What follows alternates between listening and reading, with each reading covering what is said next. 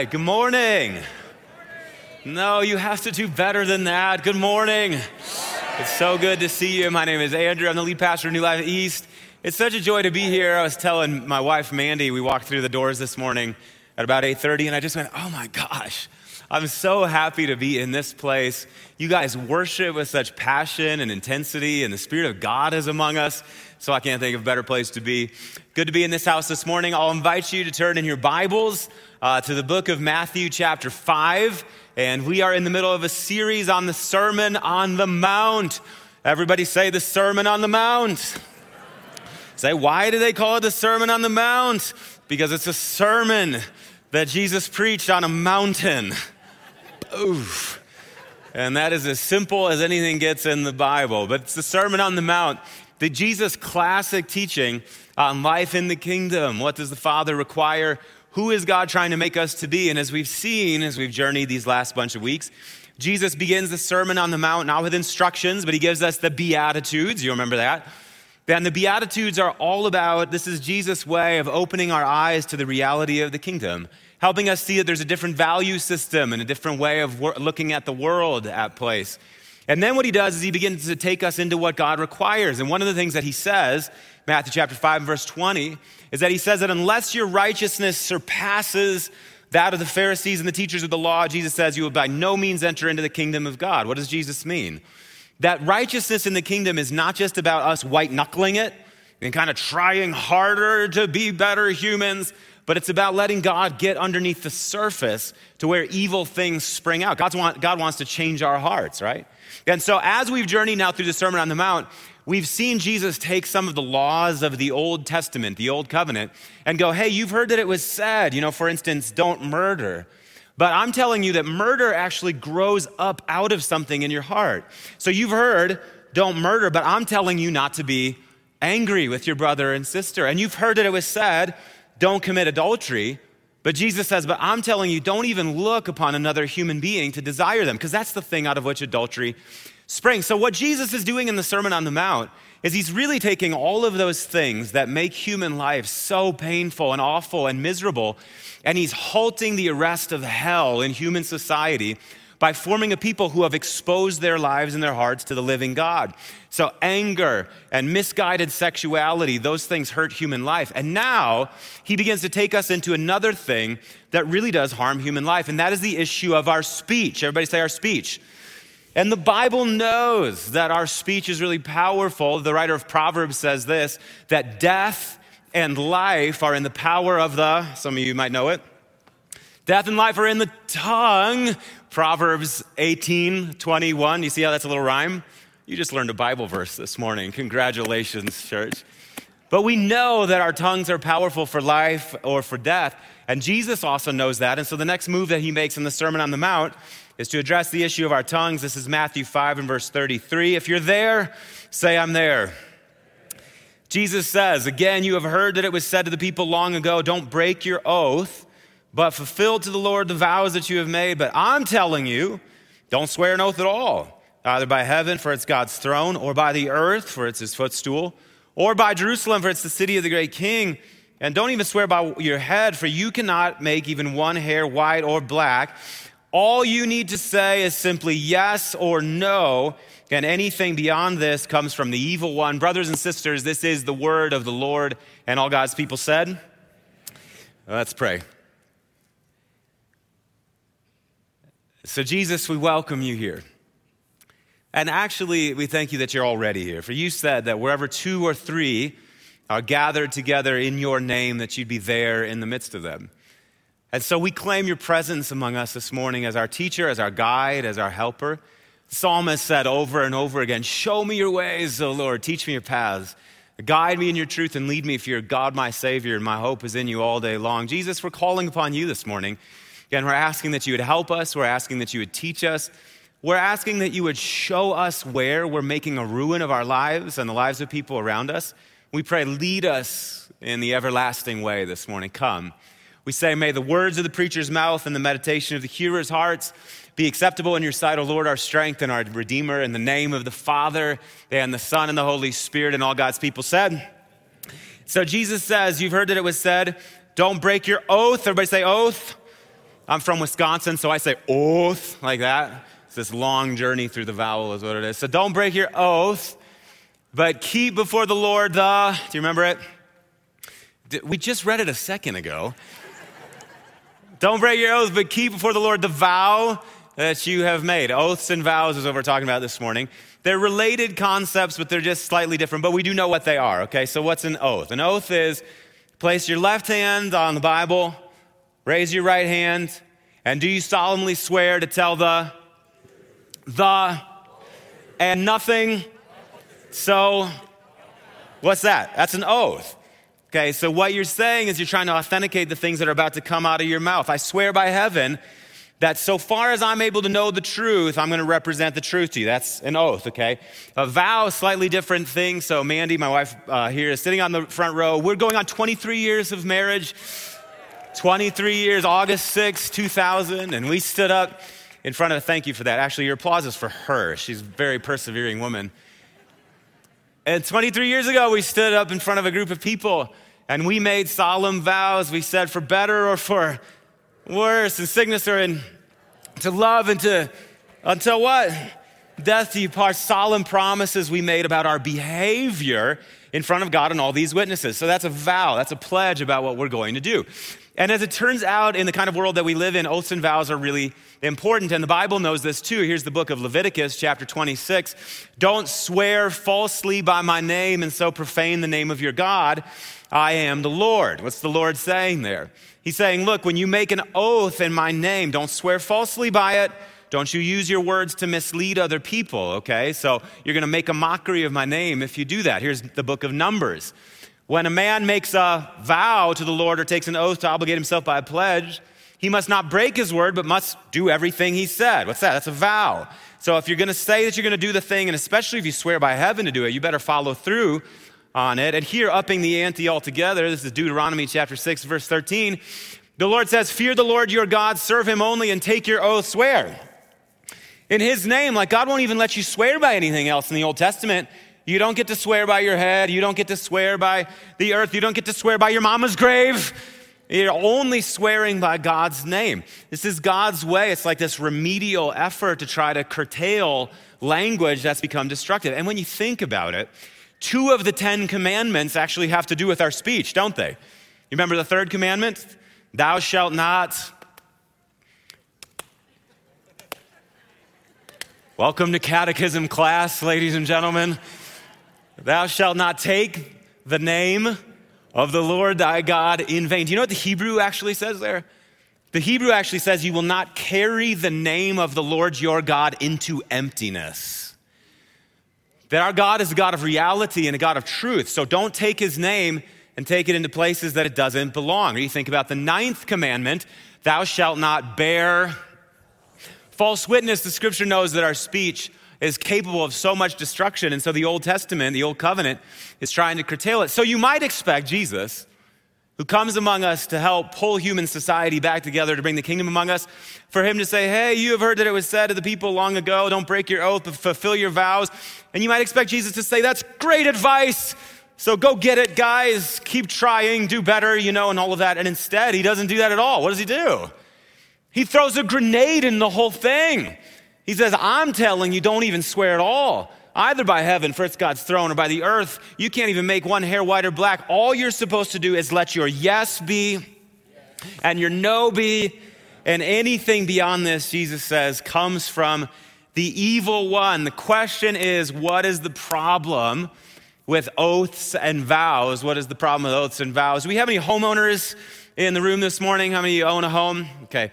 Now, I remember when Mandy and I bought our first home many years ago. We were living in Tulsa, Oklahoma, and we were renting this beautiful little red brick, 3-bed, 1-bath, 1,100 square foot ranch-style house, perfect little house to raise our little family in. And we were renting it for like super cheap, like $700 or $800 a month, maybe. And the owners came to us and they said, hey, we don't really want to hold on to the house anymore. We would like to sell it. You guys have been great tenants. If you like the house, maybe you want to buy it from us. And so we said, how much are you selling it for? And they said $100,000. What? Do you remember those days? Lord, help us. $100,000. So we did the math, And we worked it out and tried to figure out, like, can we make this work in our budget and all this stuff? And it turns out that it would work in our budget. And so in my simple little mind, I was 26 years old, I just thought, well, this will be easy. We've been living here for a little while and they want to sell us the house. So I don't know, we'll get a bank involved and it'll be a couple little handshakes and we'll sign a piece of paper and, we'll all live happily ever after. And so we made the appointment to go to the land and title company and sit down to transfer the ownership and do all this stuff. And they brought in a stack of papers this high. Andrew Arndt, Andrew Burden Arndt, do you solemnly swear? Andrew Burden Arndt, ABA, date, sign, date, name, sign, date, sign. 19 days later, we walked out of there as the proud owners of that house, and I'm not sure it was worth the trouble. I mean, why do we have to sign all of those papers to make a transaction like that, ladies and gentlemen? Oaths and vows and oaths and vows and oaths and vows. Why? Because our speech is fundamentally untrustworthy. We can't be relied upon to say we're going to do the things that we said we were going to do. And this problem actually starts with us very early on in our lives. I remember several years later, we have 4 kids, and our oldest 2 boys, Ethan and Gabe, were 3 years old. Ethan was 3, and Gabe was 2 years old, respectively. And so Mandy came to me one night, she was making dinner, and she goes, hey, honey, the boys are down in the basement playing. And she goes, hey, honey, can you tell the boys that we're going to eat in about 5 or 10 minutes, and they need to clean up the basement and wash up, and then we'll eat dinner. And I said, sure. So I yell downstairs, and I go, hey, guys. I said, we're going to eat dinner in a couple minutes. Mom wants you to clean up. Can you do that for me? And they both yelled up, yeah. So I want to show you a picture real quick. It should be on the screen over here. So this right here, this is Gabriel James Arndt. This is our number 2. Just look at that face, man. Whew. That's like, there's a beatitude for that, you know what I mean? Like, blessed are the pure in heart, for they will see God. And look at that face. Can there be guile behind those eyes? Can there be any willing intent to mislead or deceive in the heart of this child here? So 30 seconds later, that face is at the top of the stairs. And I got down real low and I called Gabe Gaby at the time. And I said, Gaby, did you clean up the basement? And he said, yeah. And right then, the voice of his dutiful older brother cascaded up behind him. No, he didn't, Ethan said. He's lying. So I got down even lower so as not to intimidate the young man. But I said, Gaby, are you lying to me? And you know what he said to me? I like lying. I like lying. Can we put that picture back?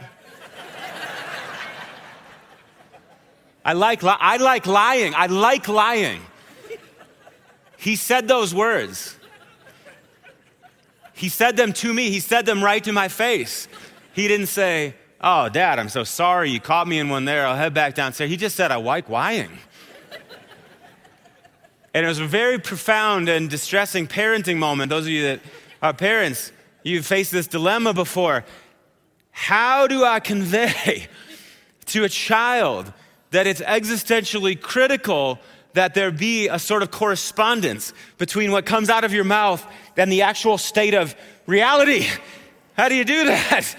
This is the whole way that we inquire language in the first place, is that we're trying to get things, stuff that we want, and avoid things that cause us harm or pain. It's all utilitarian. We don't actually use it to tell the truth. And this continues well into our adult life. And this is why Jesus says what he says about the oaths and the vows. It's not that oaths and vows are bad or wrong. If they were, we couldn't get credit cards or houses, and marriage as we know it would cease to exist. It's just that for a people that can't be trusted with their speech in the first place, oaths and vows don't actually fix anything. If you can't be trusted in the first place, I don't know why you're going to be trusted to sign your name to anything. Jesus is trying to get us back to reality. The great New Testament scholar R.T. France writes this. He says that Jesus' prohibition of swearing is based on the assumption that God requires truthfulness. A simple yes or no should be all that is needed. And as soon as it's necessary to bolster it with an oath, to persuade others to believe what it said, The ideal of transparent truthfulness has been compromised. There's question marks now about what we say. The great Jewish historian Josephus, writing about a group of people in the first century known as the Essenes, said this, that every declaration they make is even stronger than an oath, and indeed they avoid swearing at all since they regard it as worse than perjury on the grounds that anyone who cannot be believed without an appeal to God is already condemned. If people can't believe the words that are coming out of your mouth, you're already in trouble. And it doesn't make it any better to swear by heaven, which is why Jesus says, simply let your yes be and your no be. And anything beyond this comes from where? It comes from the evil one. And Jesus knows what he's talking about. Think about the way that the scripture talks about the world that we live in. Genesis chapter 1. God speaks the cosmos into existence by the truthful word of his mouth, and this life-giving, flourishing creation comes into being. And when the enemy comes in among us to begin to pollute and spoil God's world, what does he do? Did God really say, don't eat from that tree? He takes words and he starts to twist them. He compromises the ideal of transparent truthfulness. And the moment the first humans accept the premise that the enemy puts in front of them, the creation is plunged into chaos. So when Jesus says, simply let your yes be and your no be, and anything beyond this comes from, he knows what he's talking about. Friends, Jesus doesn't save our speech by making a few minor repairs to it, but he saves our speech by rebuilding it from the ground up. So the question is, what does Christian speech look like? Let me give you a little 101 in how Christians talk in 4 points here. Number 1, Christian speech grows out of reverent silence. Everybody say reverent silence. You ever had a moment in your life where the silence around you was so profound and powerful that it almost felt like it would be a blasphemy to break it with words? Think about those times that you have had in the presence of God in prayer. Maybe you were reading the scriptures and sinking your heart deep into the presence of God, pouring out your heart before the Lord, and then all of a sudden you got real still and you sensed the Spirit of the living God come in, that profound silence. Or I think about some of you moms. My mom was a notoriously early riser. I think about some of you moms, those times maybe that you wake up early in the morning before any of the noise or the chaos of the house has started, and you take a few deep breaths just laying in your bed there, that sound of silence around you. Or I think about you men in the room who are hunters. And you'll go off into the woods for 3 days at a time, 4 days at a time. Some of you go off for weeks at a time, and you'll be marching through the woods, and there is that sort of like incredibly dense, profound, echoing silence all around you, and it just feels like it would be wrong to break that silence. Do you know what that silence is? It's the sound of God. And the scripture tells us this. There's this brilliant moment in the Old Testament, the book of 1 Kings chapter 19. Elijah is on the run from Jezebel, and he goes to Horeb, the mountain of God, and he hides in this cave. And the Lord calls him and tells him to stand on the face of the mountain because the Lord is going to pass by. And the scripture says that a great and powerful wind came and it tore the mountain apart, but the Lord was not in the wind. And then a great fire came and it burned across the face of the mountain, but the Lord was not in the fire. And then after that, there came an earthquake, the scripture says, but the Lord wasn't, think about that. The Lord not in the noise of the wind or the noise of the fire or the noise of the earthquake, but after that, the scripture says, there came the sound as of a gentle whisper. Do you know what the Hebrew says? It's the sound of silence. And it's from that place that God spoke to Elijah straight out of the silence. Christians are people who are aware that the world that we live in is full of dangerous words, toxic words, loud words, ugly words. And so we're the kind of people who are determined never to say anything that doesn't somehow amplify the sense of holy silence all around us. One of the great poets of our era, Wendell Berry, said, try to make a poem that doesn't disturb the silence out of which it came. Can the words that you say, the words that are coming out of your mouth, can they live in the holiest places? Can they dwell in those silences? Do they amplify a sense of reverence and the fear of God? If they don't, bite your tongue. Christian speech, number one, grows out of reverent silence. Number two, I would say this to you this morning, that Christian speech is simple. Everybody say simple. And it's sincere. Everybody say sincere. Simple and sincere. It's not dressed up in flowery language. It's not all this stuff that makes us think that we're better than we are. It's simple and it's sincere. And I've been in the church long enough, and some of you have as well, that you know that as a body of believers, we tend to struggle with this. You know, Christians tend to struggle with simplicity and sincerity. I think about all of the times that I have walked into church and I've seen somebody maybe that I hadn't seen in a while, or I'm getting to know somebody, and you say, good morning, how you doing? And what do they say to you? They say, oh, brother, I'm blessed and highly favored. You go, okay, where's this one going? And they say, oh, I'm the head and not the tail. I'm above only and not beneath. I'm always at the top, never at the bottom. The enemies that are coming at me from one direction, they're fleeing from me in 7. Glory, hallelujah, amen. And I don't know about you, but when that happens to me, I go, I'm still waiting for the human to show up. Are you some kind of glory, hallelujah, amen cyborg that showed up in front of me? Where is the human being? And when I asked you how you were doing, I actually did mean it. I was interested in how you were doing. I wanted to hear a human being. I wanted to be able to meet you where you are, but you gave me this whole thing about how you're blessed and highly favored and the top and not the bottom and all of that stuff. And I think what you're doing is I think that you're trying to hide how you're really doing from me, which means that you don't really want fellowship with me, which means that somehow communion between us has broken down, and in some way that must be a sin against the Holy Spirit, because the Holy Spirit is always trying to lead us into fellowship with one another.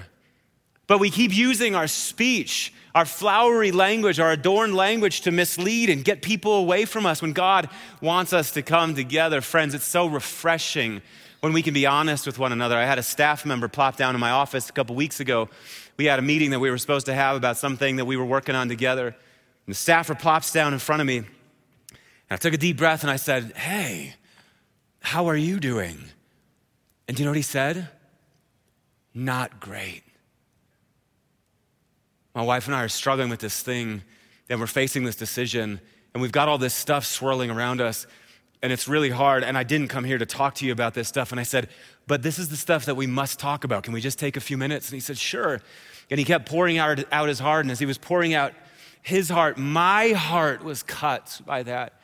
And all of a sudden, I've got holy tears streaming down my face as I'm entering into sympathy with this person. We've found each other now in the truth. And I said, can we pray? And he said, I would love to pray. And so we did right there in my office. God, would you help? God, we're looking to you. We're looking to the Lord our God until you show us mercy. Would you please come among us and show us mercy? And when the prayer was done, we looked at each other with clear eyes. We saw each other. Heart touched heart, spirit touched spirit, human touched human. And that means that somehow the body of Christ was built up in that. Friends, can we take the risk of being honest with one another about what's going on in our hearts and in our lives? But we use our language to mislead in so many ways. Christian speech is simple and sincere. I'll tell you, there's another way that we do this in the church. You could probably multiply dozens of ways that we violate this principle. But I think about all of the times, we got lots of Christian business people in the house here. You're in business. You are a Christian business person by definition. And I think about all those times over the years, Mandy and I have gotten a Facebook message from somebody, and it'll say something like this. It'll say, Dear Andrew and Mandy, I was praying about you the other day, and my heart is warmed by that because I love being prayed for. And they'll say, and the Lord really laid you on my heart. And my heart is also warmed by that because not only do I love being prayed for, but I love being on somebody else's heart. And so this Facebook message is off to a really great start. And then it will continue with, and I feel like the Lord is leading me to tell you about this product that I sell.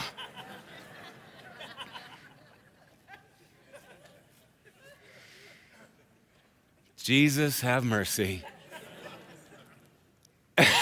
And man, Lord knows I love being on people's hearts. And I will take prayer as the day is long, 6 days a week and multiple times on Sunday. Pray for me now and at the hour of my death. I will take all of that. But do not in the name of the high and holy God try to sell me your product. Yeah, you can give God praise for that this morning. We got a commandment for that, ladies and gentlemen. The third commandment, thou shalt not take the name of the Lord thy God in vain. If you got a product for me that you think is a good product, just say, I've got a product that I think you might like, and don't tangle God's name up in it. And you know why?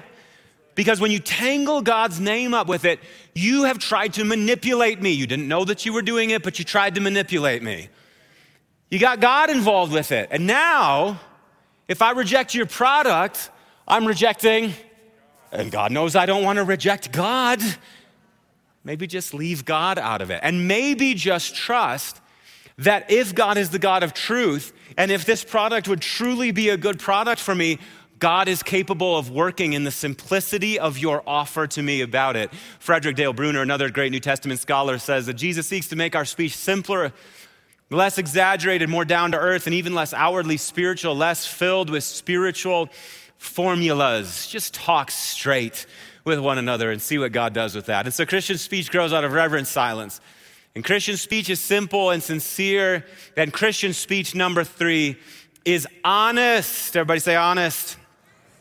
And it's both honest and it's kind, and it's both of those in the same degree. Christian speech is honest and kind. Ephesians chapter 4 and verse 15, Paul writes, instead of behaving like the pagans behave, Paul writes, speaking the truth in love. What happens?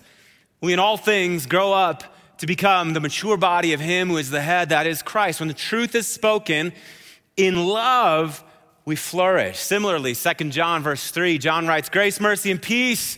Don't those sound like great things? How many of you want grace, mercy, and peace in your life? From God the Father and from Jesus Christ, the Father's Son, will be with us. Where are they with us?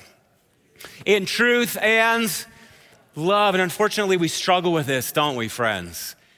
We got lots of people out there who are just warriors for the truth. They say, I'm a straight shooter is what they tell you. I just call them like I see them. That's what I do. And that's one way to say it. It might also be that you have no filter is what's the problem with you. And so anything that you think, you just spout off, and you think that you're doing God a big favor just by saying your opinions about everything under the sun. And I got news for you. You're not doing God a favor. You're speaking the truth all the time. You really struggle with love. But you know, our God, the scripture says, God is love. Which means that if you speak the truth without love, you've spoken the truth without who? Without God. Which means that to speak the truth without love is actually to speak a lie. You got to speak the truth in love. That's how we grow. But similarly, there are others among us that we struggle with the other side of it. We go, I don't want to get in anybody's business. I don't want to ruffle any feathers. I don't want to offend anybody. I don't want to make anybody mad. So I just say things that keep the peace and keep us all nice and wonderful. And truth then leaks out of all of your relationships, which means that you can't actually love one another the way that you're called to love one another, because our love for one another is based on the truth. Rowan Williams, the former Archbishop of Canterbury, said it like this: the truth is what makes love possible, and love makes the truth bearable. You ever had anybody in your life that was willing to speak the truth in love to you? They really did genuinely love you, but they saw that there was something going on in your life that was not right. And so they took the risk and they said, hey, look, I'm not trying to get all up in your business and I don't want to offend you, but I see this thing that's happening with you. And I don't know if you realize this, but every time you do this thing, it has this result. And I think you might want to just take a step back and reevaluate how you're doing that thing. And I might recommend that. You ever had anybody that's done that for you? You know, in my life, the times that people have spoken the truth in love to me, they've changed my life. It made me a better human being. It's what we're called to be for one another. And we're not just called to be that, by the way, for one another in the church, but we're also called to be that in the life of society. And I have people say to me all the time, they'll say, Pastor, I hear you advocate all the time for grace and mercy and peace and that we're supposed to be kinder to people and all of that. But are you saying that we shouldn't speak our mind about what's happening in society or culture or government? And I'll say to them all the time, no, you must speak your minds. Guys, we live in a world now where there's little truth and there's little love. The people of God are the folks that need to show up and speak the truth in love. But the question is, when you show up in the life of society with the truth, are you turning up the light of our society or are you just turning up the heat in our society? And we got a lot of Christians that in the name of speaking the truth, what they're doing is they're just dialing up the level of emotion in our culture, but they're not dialing up the level of wisdom in our culture. And so the culture now, all of the anger of it is amplified because the people of God showed up. That's not our call. Our call is to help people see and discern truth from lies and truth from error. You got to be there turning up the dial on the light, not just the heat. And you also, and this one's bonus, you also have to be willing to show up in the conversation, willing to entertain the outside possibility. This is distinctive mark of Christians. I'm about to blow your mind here. But you're willing to entertain the outside possibility that you might be wrong.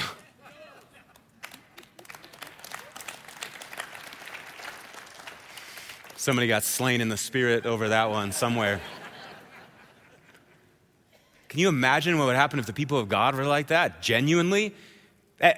And we should always be willing to admit that there's a possibility that we're wrong because we are the folks who believe that we are sinners who have not yet been fully sanctified by grace. Our intellect has not yet been fully redeemed by grace.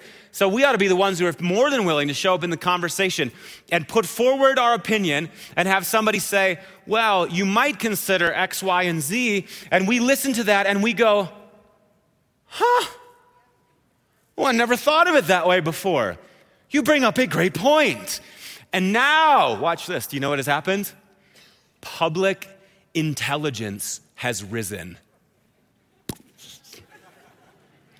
We could do this, ladies and gentlemen, because we're willing to speak the truth in love, which also includes humility. And so Christian speech grows out of reverent silence. And Christian speech is simple and sincere. Christian speech is honest and kind. But this, and with this, we'll begin to make the turn into communion. This might be the most important of all, number 4, Christian speech is, say it real loud, church. Christian speech is willing to lose. Christian speech is willing to show up and say what needs to be said, but it's not trying to control the outcome any longer of what is said. Think about what the psalmist says here in Psalm 15:4. The psalmist says of the righteous person that they are the kind of person that keeps an oath even when it hurts. They're not trying to slip away from the consequences of standing by the truth, or even better, revelation. The writer says that they triumphed over him. This is the saints at the end of history. They triumphed over the devil by the blood of the Lamb and the word of their testimony. And what?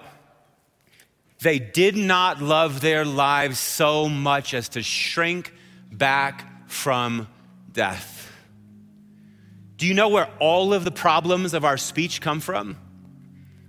They come from the problem of little Gabe Arndt. We keep trying to control the outcome of things with our speech. This is where all of the problems in your relationship with your spouse come from. Instead of speaking the truth in love to them, you keep trying to manipulate them with your little games. You're playing word games to influence them in the right direction. This is where your problem with your kids comes from. That instead of telling them the truth and telling them how you feel about them, you're trying to set up these games to get them to do what you want them to do. This is where the problem of our presence in society comes from. That instead of speaking the truth in love, we keep trying to influence our society to go over here. We have an idea of where it needs to go. We're trying to control things. And I have news for you, ladies and gentlemen. It is no part of the Christian vocation to control the outcome of things.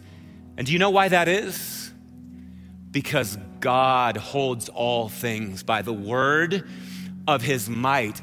And if we trust him, that means that we can live the way that we're called to live with our speech and surrender all things to him, just like, by the way, Jesus did. the living word in human flesh, who came and made the good confession before Pontius Pilate, surrendered his life up unto death, and the Father raised him from the dead and has been vindicating the cause of Jesus ever since. And if Jesus didn't need to control the outcome, neither do you. Can you receive that this morning? Would you stand to your feet and let's prepare our hearts for communion?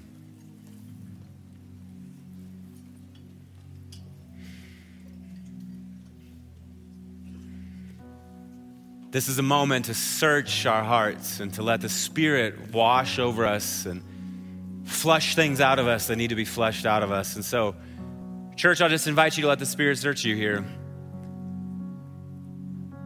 Probably everybody in this room, there was one moment or two moments where you just found yourself, you located yourself here. And so wherever you located yourself in the message, I just want you to begin to do business with the Lord. And so we say, search us, oh God. We say, search us, oh God. We pray that wherever our speech is false, that you'd burn that to the ground and make us a people of truth.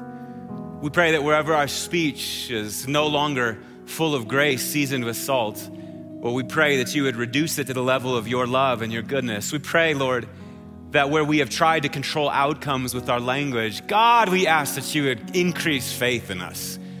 That you'd help us trust that you're perfectly capable of doing your job and guiding the world around us to the place that you've intended it to go. So help us surrender to you. We make you king again in our lives. We name you Lord again of our lives. And we ask, may our speech rise to the level of your truth. So come, we pray, among us.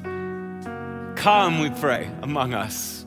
Redeem us and sanctify us with your love, we're asking. In the name of the Father and the Son and the Holy Spirit, and all God's people said, amen. I'm going to invite our communion servers to come forward to serve communion this morning. We'll be dismissing row by row, and you'll come forward and receive your communion elements. Take them back to your seat.